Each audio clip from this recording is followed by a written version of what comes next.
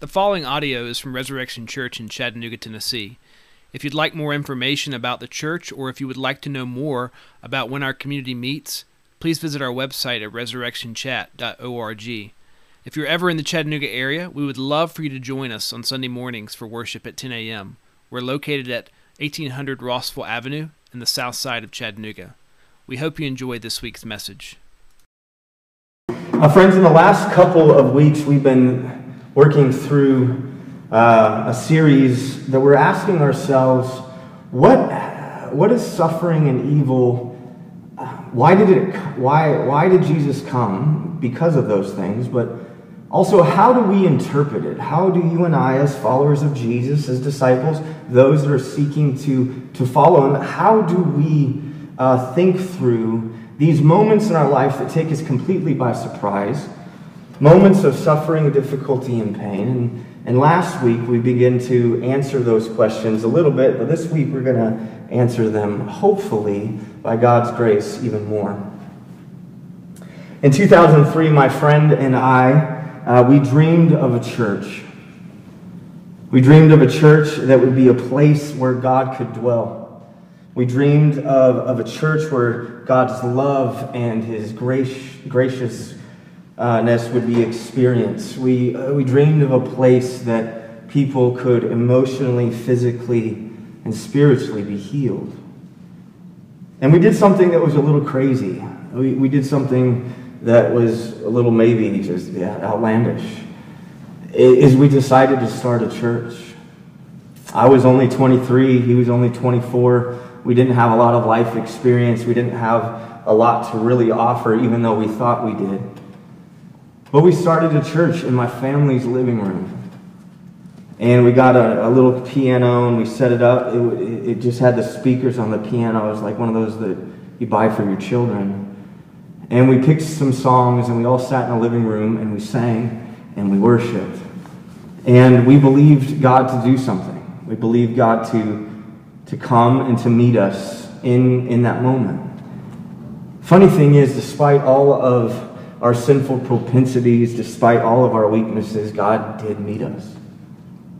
And we moved from my family's living room to a conference room in a hotel. And then we outgrew that, and then we moved to an auditorium in a high school. And then we didn't fully outgrow that, but we had enough people where we could then buy our own place. And so we bought our own place. And this was this beautiful season in my life. It was sweet. It was good. Everything that I had kind of ever hoped for, everything that I had ever dreamed about was all seeming to fall into place. And there was moments in my life where I just pinched myself and said, is this really happening? Could it really be this good? Well, it was good for a while. But things then begin to change. It felt like the winds begin to change. I can't put my finger upon it. I can't fully understand how it happened. I don't even know if there was a specific moment. But it did feel that I woke up one morning and it just was that time where I can't do this anymore. And what was so hard about it is I went to my best friend's house.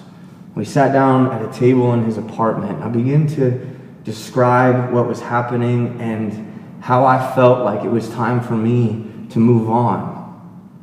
And here was the curious thing. I didn't have anything lined up. I didn't have another job. I didn't have any aspiration. I didn't know what I was going to do. And the conversation didn't go very well. And I left the apartment and I closed the door. And I never felt so scared in my life. Have you ever kind of put all your eggs in one basket? Or designed a plan, and then that plan began to work, and then all of a sudden, everything just kind of turned upside down and shifted on me? I was driving on my way back to our little townhome, asking my wife, thinking, what am I going to tell my wife? We'd only been married 3 months. I don't have a job. I don't have a way to provide. I don't know what we're going to do. We don't have another community outside of us. We were scared. Here's what I know is that probably many of you have sat at that table too. Many of you have sat at the table of disappointment. Many of you have sat at the table of suffering and fear and anxiety. And unfortunately, many of you have feasted at that table, where you just found yourself in a place where I just don't know what I'm going to do. Some of you haven't gotten to the school that you wanted to get into. Some of you didn't get the job that you actually really wanted and worked hard for. Some of you had businesses that you poured yourself into and that have completely failed. Some of you have broken relationships. Some of you have really hard marriages that ended in even more difficult divorce. Some of you have longed to be married and that you have not been fulfilled. You're still waiting. Some of you have hoped for a child and that hasn't actualized. It hasn't happened yet. Some of you have had to walk through sickness and even death with loved ones. All of us, friends, have experienced difficulty, suffering, and darkness. We didn't ask for it, we didn't want it, but it came. And last week, what we began to do at the beginning of the Advent season, but what we did specifically last week, is we begin to ask ourselves, how do we interpret this evil? How do we interpret darkness? And a few conclusions that we came to is that darkness and evil are not illusions. They're real. Jesus didn't come into our world. Jesus didn't come to a people and tell them, hey, by the way, you just need to change your perspective and thinking. No, he brought healing. He brought light. He brought restoration. So evil and suffering in our world are not illusions. The second thing is they're not random. We just don't live in a chaotic world. We do, it feels like it, but God has plans and intentions. The scriptures remind us that God is a father, that he is intimately involved in your life, that he knows you, that there is not a word that comes out of your mouth that he didn't even already know, and that every day of your life is written down in a book. He knows you. He sees you. So we also know that pain and suffering is not random. Okay, well, Ryan, it's not random and it's not an illusion. Well, then pain and suffering it's karma. I did something wrong. Well, we say no to that too, friends, because the pain and suffering that we experience in the world is not God punishing you or me. As a matter of fact, the cross is the symbol, is that Jesus took on all the punishment that you and I deserve. He took it upon himself. So it's not divine punishment. But maybe if it's not divine punishment, well then it has to, and if God is intimate and good and he understands, well then it has to be a part of his entire plan. It's in a blueprint. And we actually say no to that too. We say that God was not the cause of evil, that he doesn't bring evil and suffering into our life. He doesn't direct it that way. But we acknowledge that God is loving and that he is good and that he can take the difficulty and the suffering and the pain and he can turn it around for our good. So we actually say no, that God did it, or that's a part of his divine plan. And maybe that was maybe a difficult sermon to think about. I hope it was helpful. But this morning I'm really excited because we can ask ourselves this morning, and through the passage that we're going to look at, which is called the Annunciation, and then we're going to look at what's called also the Magnificat. And we can ask ourselves, what can we say yes to then? When suffering and difficulty comes, is there actually some answers that Scripture gives us that we can say, okay, I can see what God is doing. This makes sense.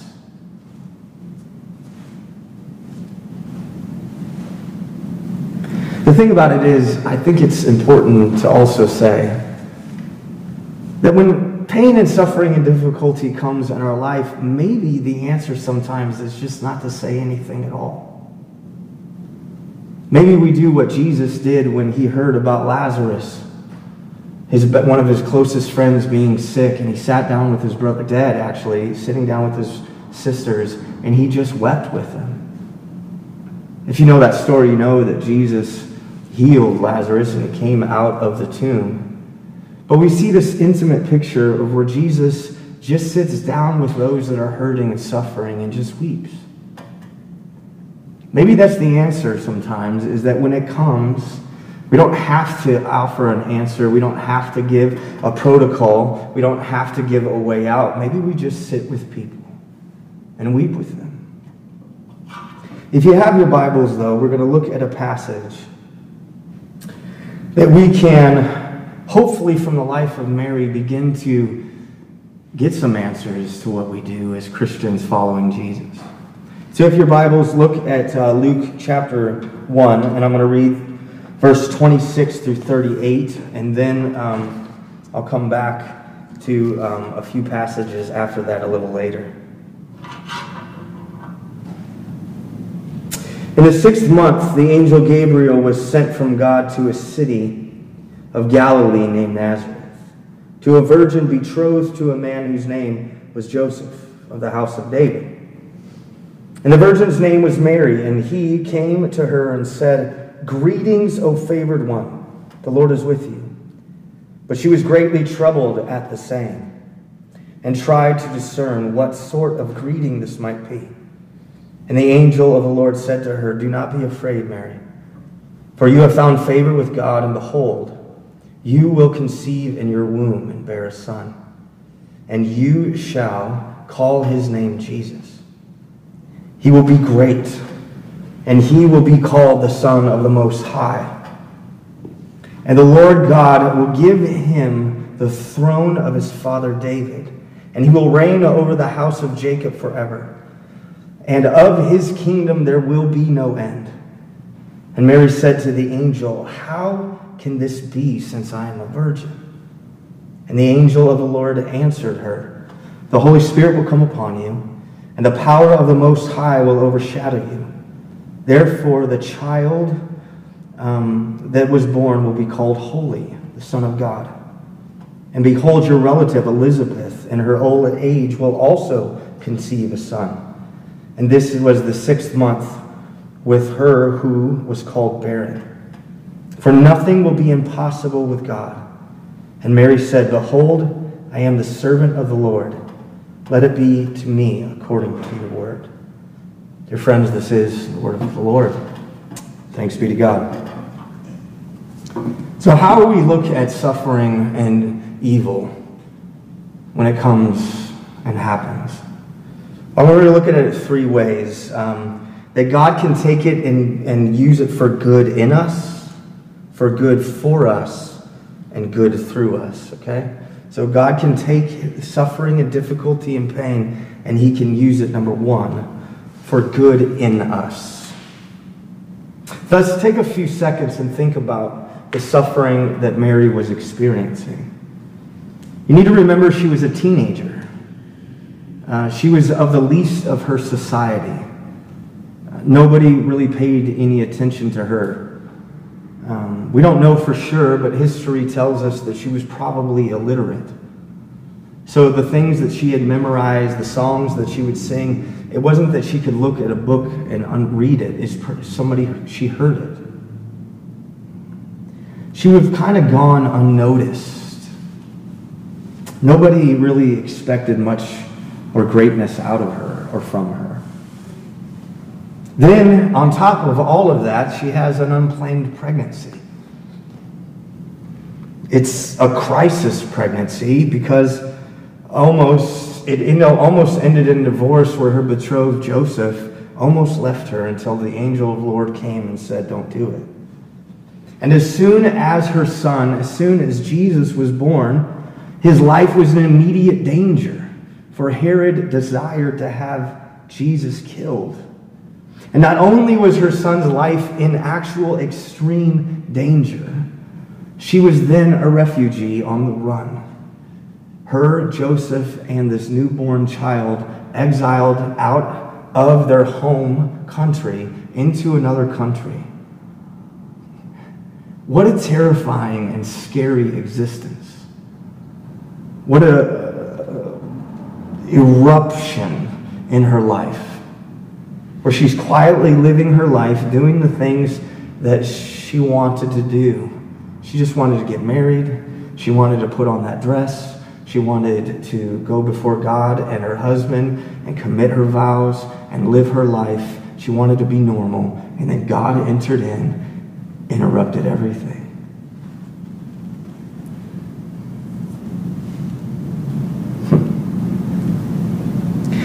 You know, what's also funny to think about is that Luke tells it that she doesn't fully even understand her own son. She didn't fully grasp what he was called to do or what he was supposed to be. She didn't get it. Luke says, a sword will pierce Mary's heart. That's not a physical thing. You know what that means? That all her life she suffered from a broken heart. Maybe you might feel that way. It's just like one thing after another. Well, Mary has a lot to say about this experience. When we are facing this sort of intense suffering in our life, we understand that it can do one of two things. It can restore us, it can work out good in us, but it can also break us. We understand that when we experience this sort of despair, this level of sorrow, it can actually harden our hearts. If you've experienced that kind of pain a lot, sometimes a response is, I'm going to build my walls high and I'm not going to share my heart ever again because I don't want it to be broken. And so therefore your heart hardens. Or you might say things like, you just live your life thinking, I'm just waiting always for the other shoe to drop. It's suffering and difficulty is coming around the corner. It's almost like you can lose hope for anything good when this sort of suffering and pain comes. Where you become fearful of having a broken heart or something else happening in your life, so therefore you just sort of isolate yourself. We're surrounded by people like this all the time, where you don't know it, but they're quietly suffering under the weight of difficulty and under the weight of pain and under the weight of isolation and silence. Suffering and evil can indeed be a really bad thing in our heart. But what is also true is that God can create something beautiful. That God can create something good. That He can take what we've gone through, what we've suffered from, and make us more alive than we ever thought that we could be. We see this in the life of Mary. God is doing great things in her life through her pain and through her suffering. We see her character developing into something beautiful and wonderful. Why, you might ask? Well, we see in Luke's gospel that she sings. We see just after this announcement comes and everything is turned upside down, we see this beautiful picture just a few verses down where Mary is singing. Whenever somebody sings, friends, it's a great picture of what's happening inside their heart. Something good is happening here. Verse 46 says this, and Mary said, my soul magnifies the Lord, and my spirit rejoices in my Savior. This is important to think about. Her situation, friends, hasn't changed. Things are still hard. Situations are still dire. There's still a dangerous thing happening in and around her life. Yet the first thing that she thinks about, the first thing that she looks to is God. She doesn't focus on her circumstances. Not at first. She focuses on God's presence, power, and love in her life. Now, I need you to listen to me. And I want to be very careful and I want to be very clear with what I'm saying. So very careful. First, I am not saying that you and I ignore our bad situations. She doesn't do that. She doesn't ignore the struggle. She doesn't act like the pain is not there. It is not this idea of illusion. Like, I just need to change my perspective. I need to change my thoughts. I sort of need to have thoughts of Jesus kind of glaze over that and just act like it's not there. She's not doing this. She's not ignoring it. No. Mary is very concerned with her life. She is very concerned with the situation. She believes that her life is in danger, that her son's life is in danger, so much she leaves. So I'm not saying ever ignoring them. That's not what we do. But here's where I want to be clear. Mary begins with a place in her heart that she sees and places her focus on God first. The first thing that she thinks about are not the dire circumstances, are not the things that are happening around her. She looks at God as being present and being good and being loving. And the first thing she thinks about is Him. This is sort of the opposite of what we probably do. I know it's at least the opposite of what I do. When somebody asks me, hey Ryan, how are you feeling? What's going on in your life? My proclivity is to think and kind of go through my circumstances and be like, well, the church is doing good, my family's doing good, I feel my heart's okay. You know, I kind of got these circumstances going on around me, and then I can probably come up with saying something like, things are pretty good. Or they could be worse. My first response is not to think about God and be like, He is so wonderful and beautiful and magnificent in my life. It's usually I report on the circumstances. Mary doesn't do that. Mary does the opposite. She doesn't think about the circumstances. She doesn't think about her feelings. She doesn't think about what's happening exactly at that moment. Mary lets the love and the presence of God be her primary context. Her primary context is God, His love, grace, and mercy for me. This should be our primary context as well. The love and the mercy and the grace of God, that God is always present, always with us. And see, what we can do is we can learn from this is that we don't ignore the difficulty, but what we do is we take our thoughts, we take our feelings, and we place them on the real context that God is good and present. And we allow that to be our primary context. Friends, I can't make this more clear or emphasize this enough. God's love is all over you. Whether you feel it, whether you can experience it right now, it's all over you. I don't care what you've done. I don't care what you've said. I heard a really, really wise person say that there are two things that God can use in our life to cause us to learn. That He can use truth and He can use pain. And both of them are holy.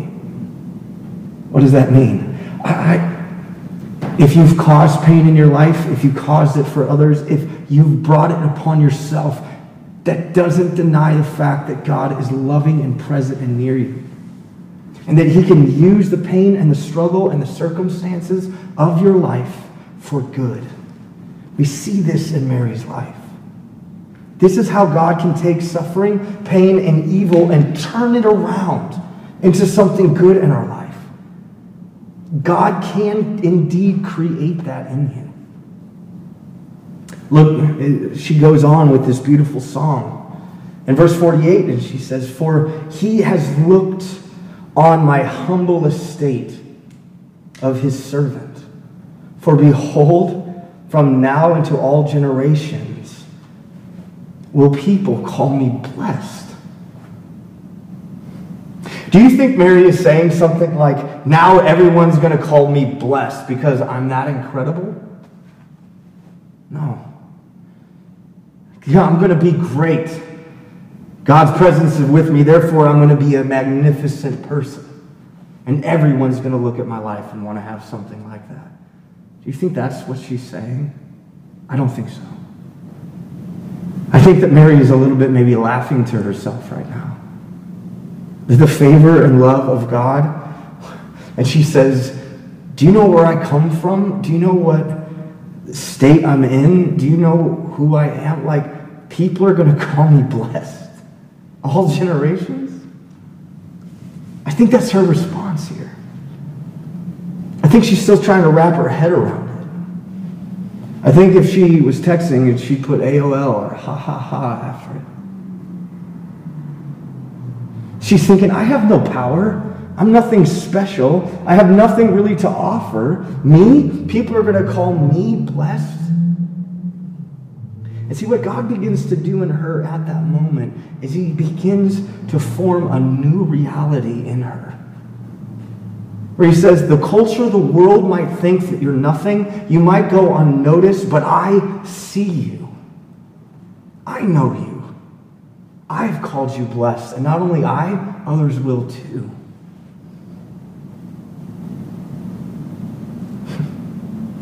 You know what God is doing in her, friends?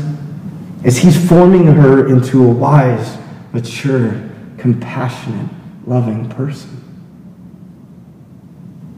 And the hard thing is he's not doing it through good circumstances. I imagine Mary would be the kind of person that when you were scared or feeling alone, she'd be the one you want next to you. Because she's walked through it, she understands it. It's all been through a difficult thing. But what God is doing is good in her. And he is still doing that today. God is still using the suffering and the difficulty and our pain in our life to do good things. To bring something better than we had ever imagined. Think about her story. What if she had said to the angel, I want a normal baby? What if she had said, I don't want anything unique. I don't want to be on display. I don't want to be called blessed. But she responds and says, behold, I am the servant of the Lord. But what if she said, I didn't want that? What if she said, I want a normal kid and a normal life. I want a suburban house. I want 2 cars and a garage. I want to stay at home and I want to drive my kids around to soccer. What if she said, I don't want to be a refugee, or I don't want to have a son that is going to go through everything that he goes through. What if I don't want to have people chase me down? I don't want to ever not fully understand my son all of his life. Do you know that there's actually places in the gospel that Mary thinks that Jesus is insane? She tries to stop him from doing ministry. She doesn't fully understand him. What if she said, I don't want any of that? Maybe she wouldn't be the person that she became. What if she said, no, I don't want a difficult life. I don't want a hard job. I don't want to place my trust completely in you because I don't know where you're going to take me. But Mary doesn't have a normal life, and it turns out much more beautiful than she could ever have imagined. And this is hard to see. This was extremely difficult for her to see. And she couldn't see it all. But she gives, think about this. I was thinking about this morning. She gives birth to her own salvation and forgiveness. She gives birth to true embodiment of love. Moms, let me ask you this question. What if you had said no to the emotional and physical pain that comes with childbirth? What if you said no? It's too difficult. It's too hard. I don't know what's going to come. I don't know how they're going to turn out. What if you had said no? Well, then you wouldn't experience the joy and the fulfillment and the gratitude and love that you feel when your child wraps their arms around you, grabs you by the face, and says, I love you, Mom. What if you'd have said no to that? Oftentimes when I think about this, I think about a dear family called the Cashes. Or if you've ever talked to them in any sort of way, in any depth, both Larry and Sherry will say this. I wasn't expecting what would happen through our first son, but it has been the best and most beautiful joy of my life. That yes, it did seem difficult because it was hard to understand, but I have learned more about what it means to love. I have learned more about what it means to be honest. I have learned more what it means to live in the light of love of God because of it. What if they would have said no? Then there were things in their life and our life that we would have not been able to see, not been able to experience.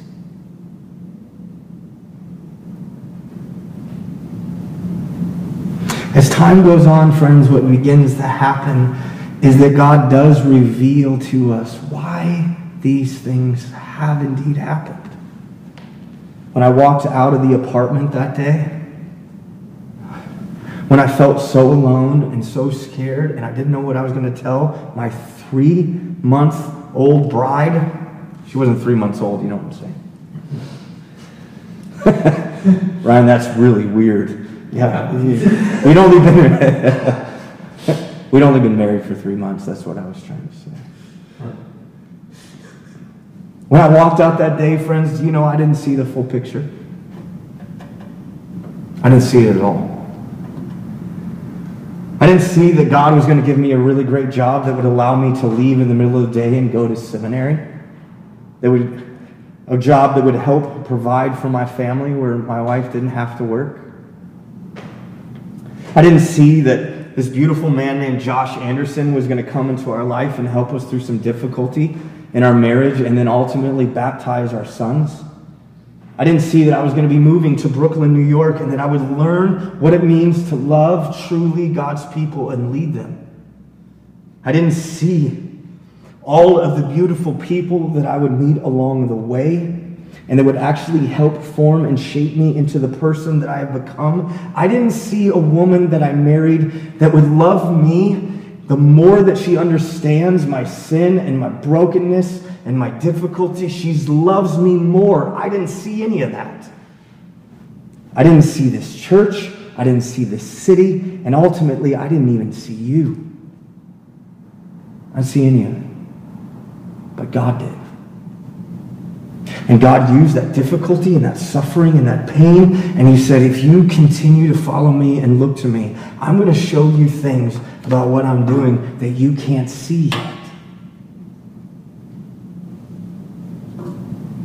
And I say this not because you are going through something. I say this probably because there are a lot of people out there that are going through something far more worse than I've ever experienced.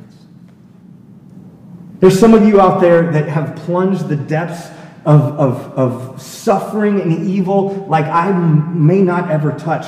Why I'm saying all this? Because God is still working. He's still intimately involved, and I know that you can't see it. I know that it's not been revealed, but it's working. That God will take the circumstances of our life and somehow form and shape them into a tapestry of beauty that we can't even imagine yet. So God works in us, God works for us, and God works through us. I'm finishing. One of the greatest examples of God working through us is Jesus. On the cross, we see Christ's glorious display of what it means to take on our suffering and difficulty, that He suffers on our behalf. And the gift at the end of it is salvation for you and I. God's love and care. That we are adopted by God, seen by God, loved by God, cared for. That was because Christ did it. He suffered for us. And through that suffering, we experience beauty and good. But also there's this kind of secondary thing that we see in Mary's life. If she had said no, and if her faithfulness and disobedience to God, she did not respond to him the way that she did, where would you and I be sitting this morning? If she had not looked at the angel and said, "Be it unto me according to your word, I am your servant," where would we be?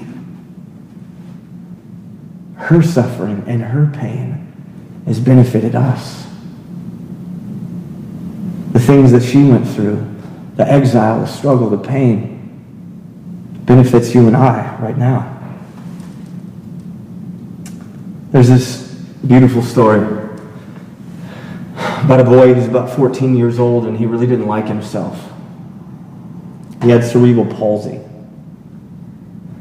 And many of you know, friends, or maybe you don't, that cerebral palsy can affect you in all sorts of different ways, but you can think, sometimes you can't speak, or you can't maybe move, or you're not very mobile. And this young boy was so racked with pain and difficulty that even the people that were supposed to care for him didn't. His parents left him and abandoned him. He was put up for care from the state. And he really didn't like himself. He was really broken. He had a difficulty doing a lot of things. But his caretaker found out through a foundation that he could meet the person whom only brought bright light to his life, the only person that was. And his name was Fred Rogers from Mr. Neighborhood. Mr. whatever, Daniel's Neighborhood, whatever. And so they met. And Mr. Rogers walked into this boy's room, and the boy was so excited yet felt so grieved that he began to hit and abuse himself. And then his caretaker calmed him down, and Mr. Rogers waited quietly outside and then went back into the room. And they began to talk through this little device that you could type words and things on and kind of speak to him. Mr. Rogers was talking to him about things that he was going through, and at the end of it, which was so fascinating, is Fred Rogers looked at this boy and said, "Will you pray for me?" And the boy didn't really know what to do because he thought, I'm the object of prayer. People pray for me. Nobody's ever asked me to pray for them. And so he did. He prayed for him. And in this interview, about 10 years later, the journalist looks and says, "Man, that was such a smart thing to do. To place emphasis and value on him by asking him to pray." And Mr. Rogers looked at him and said, "Oh, you've got it all wrong. I didn't ask him to pray for me to give him value. I figured that somebody that had gone through so much suffering and pain had to be close to God, and I wanted it as intercession. I was asking that boy for me." I know that you might have been feeling a lot in your life right now, but here, one, God is going to take it and turn it around for our good, for your good. And there's going to be a moment in your life that you're going to be able to sit alongside somebody, sit along another person, and say, "I get it, I understand it." And maybe you will begin or be able to offer a window into who God is that they would never understand. This is the promise of Advent, friends. That Jesus will take all of these circumstances and use them for our good, not just for us, our family, but for those around us. I encourage you to believe that. In the name of the Father, the Son, and the Holy Spirit. Would you pray with me? Heavenly Father, we do thank you that you have and will continue to use these things in our life for your ultimate good, but for our good and for the good for those around us. And even though we don't ultimately understand your plan, even though we can't see it, give us faith and endurance to continue to walk the path and to trust you. We thank you for your goodness and love to us. It's in Christ's name that we pray. Amen.